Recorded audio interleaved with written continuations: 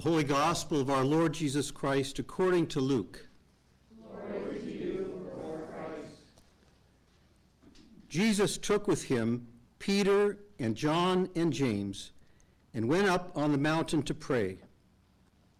And while he was praying, the appearance of his face changed, and his clothes became dazzling white.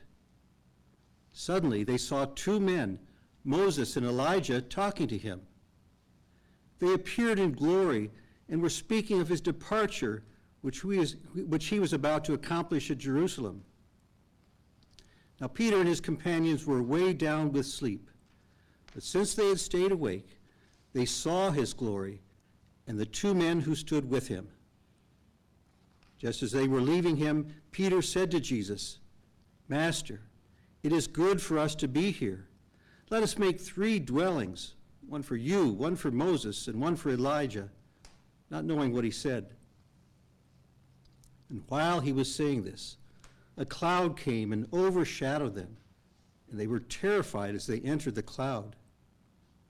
Then from the cloud came a voice that said, "This is my son, listen to him." When the voice had spoken, Jesus was found alone, and they kept silent. In those days told no one any of the things they had seen. The Gospel of the Lord. Praise to you, Lord Christ. Where there is no vision, the people perish.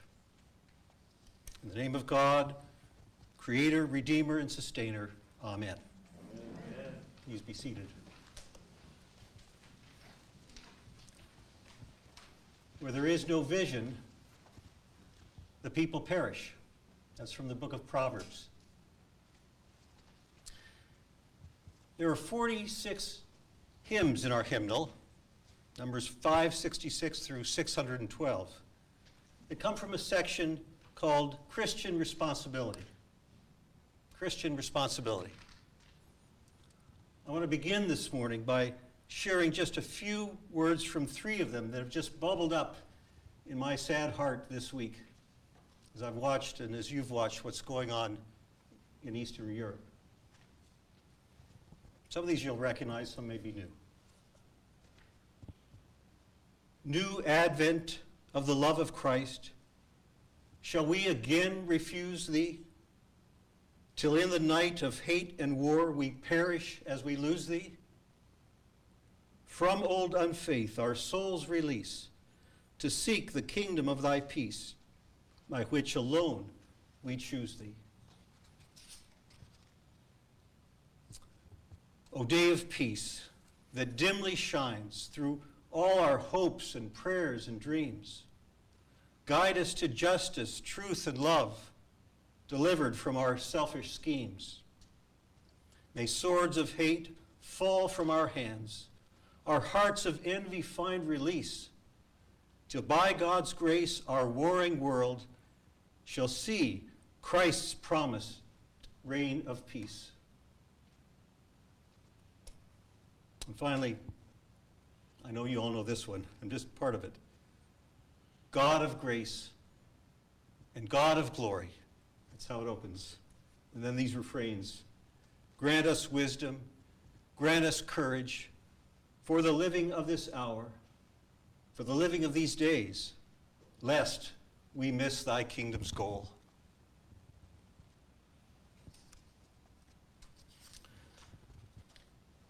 So what are we to think? What are we to say? What are we to pray?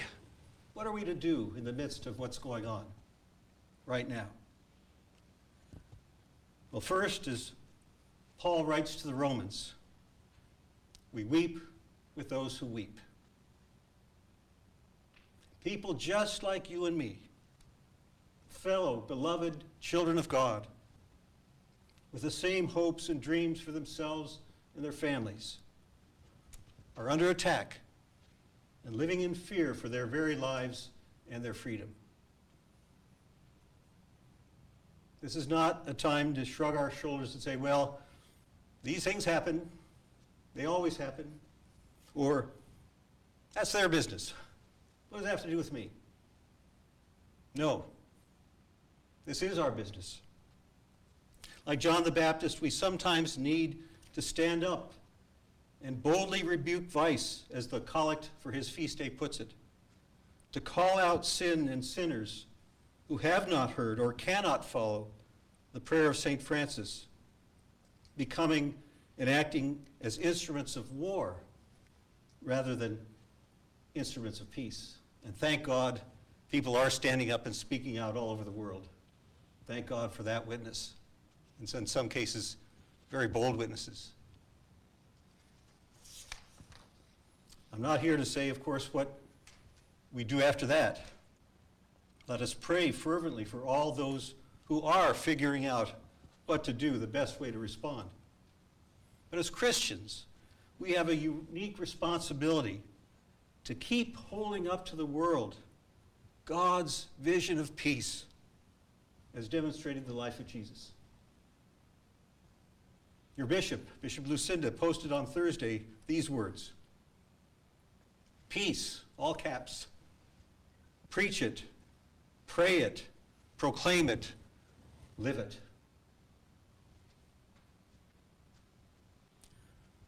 Where there is no vision of peace, people perish. But we have a vision, starting with today's gospel, a spectacular vision we call the Transfiguration. This is a pivotal moment, a moment when Peter, James, and John saw Jesus for who he really was, in all his glory, in all his power, in all his peace.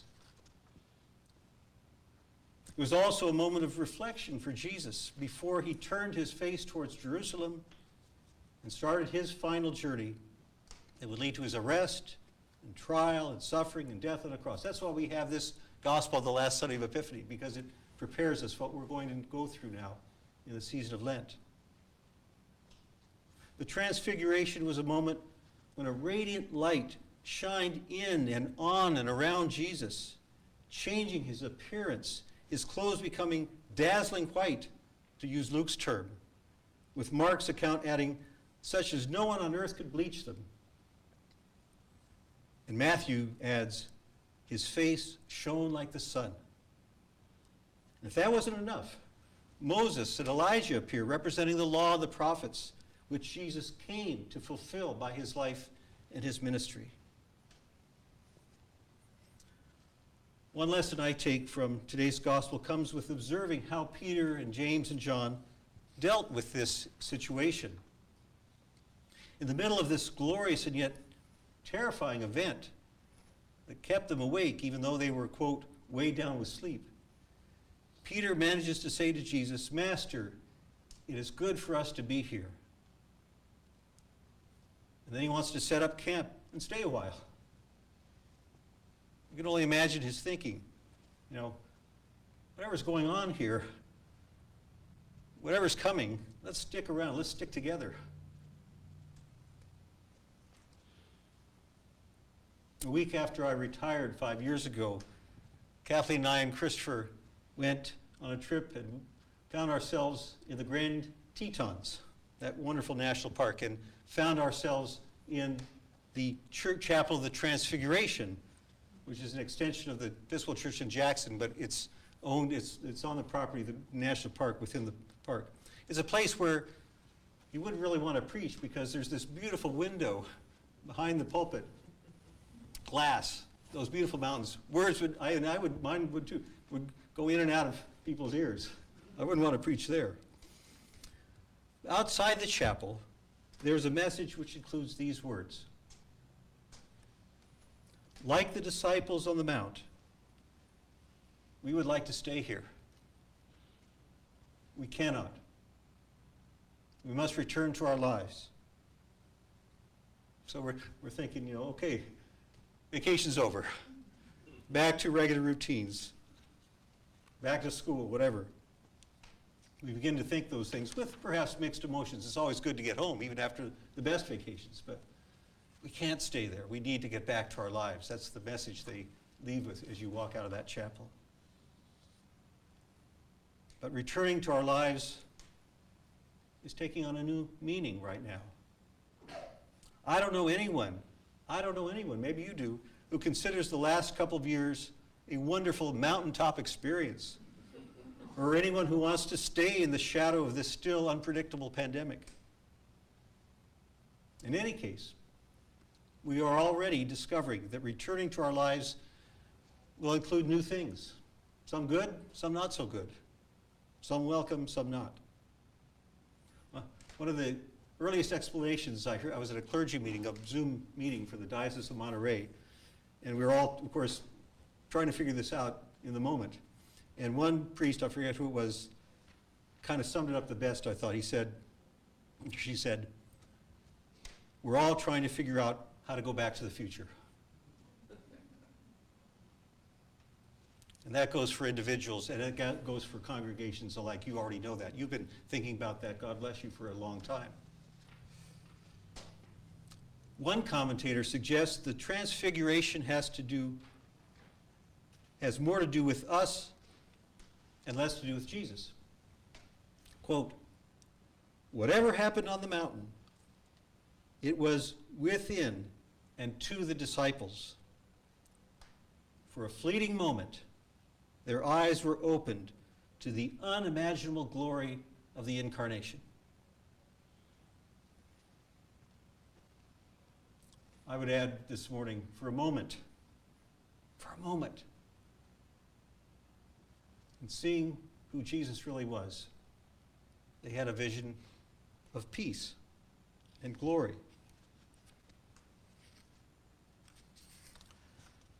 Frederick Buechner, our friend that I shared last week, that wonderful story about Joseph, he describes the transfiguration this way, quote, it is as strange a scene as there is in the Gospels. Even without the voice from the cloud to explain it, they had no doubt what they were witnessing. It was Jesus, all right, the man they'd tramped many a dusty mile with, the one they'd seen as hungry, tired, footsore as the rest of them. But it was also the Messiah, the Christ, in his glory. It was the holiness of the man shining through his humanness. His face so afire with it, they were almost blinded. And then he continues, even with us, something like that can happen once in a while.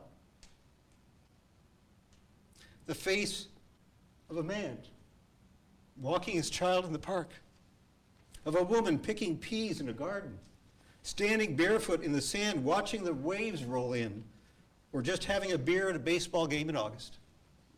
And we can add our own moments when we see and we feel the glory of God. Kathleen and I were at Los Gatos outside the senior civic center, and there was this couple, this young couple with a baby, their firstborn, 3 weeks old, and they were glowing. We had a little conversation with them, but we could see that just walking by. They were just glowing with joy and peace. So happy. Every once and so often, Buechner concludes, something so touching, so incandescent, so alive, transfigures the human face that it's almost beyond bearing. Of course, right now, watching the news, some of it is almost beyond bearing. Right now, that joy and brightness is threatened by a dark cloud over Eastern Europe, and we don't know exactly how long it will hover, or where it will move, or when, we pray, God, it will dissipate. Instead of seeing a happy couple glowing with their 3-month-old in the park on a beautiful sunny day, we're seeing parents with their children and infants sheltering in subway stations or frantically trying to get on a train out of town. And those and so many other pictures we've been seeing just breaks our hearts. At some point, we don't even know what to say or pray or much less do. In his statement this week, Presiding Bishop Michael Curry quotes St. Paul, who said, quote, The Spirit helps us in our weakness because we don't know how to pray as we ought. And sometimes the Spirit intercedes for us with sighs too deep for words. Too deep for words. I mean, today's not Pentecost, but we should be calling on the Holy Spirit. Come, Holy Spirit, come. Help bring an end to this madness. I mean, I know it's been going on in different places of the world all the time. It's not always in the headlines, but right now, well, it's right in front of us. We can't just ignore it. We need to be holding that vision of something better. So as we continue into our futures, uncertain as they may be, today, remember first those whose futures are far more uncertain right now. And in spite of the frightening and changing circumstances, we ask God to help us all keep moving forward with confidence and joy, knowing the light of Christ is leading us. The light of Christ is shining through us. And all will be well. All will be well. We don't want to lose sight of that vision because it's real. Just as real as ever.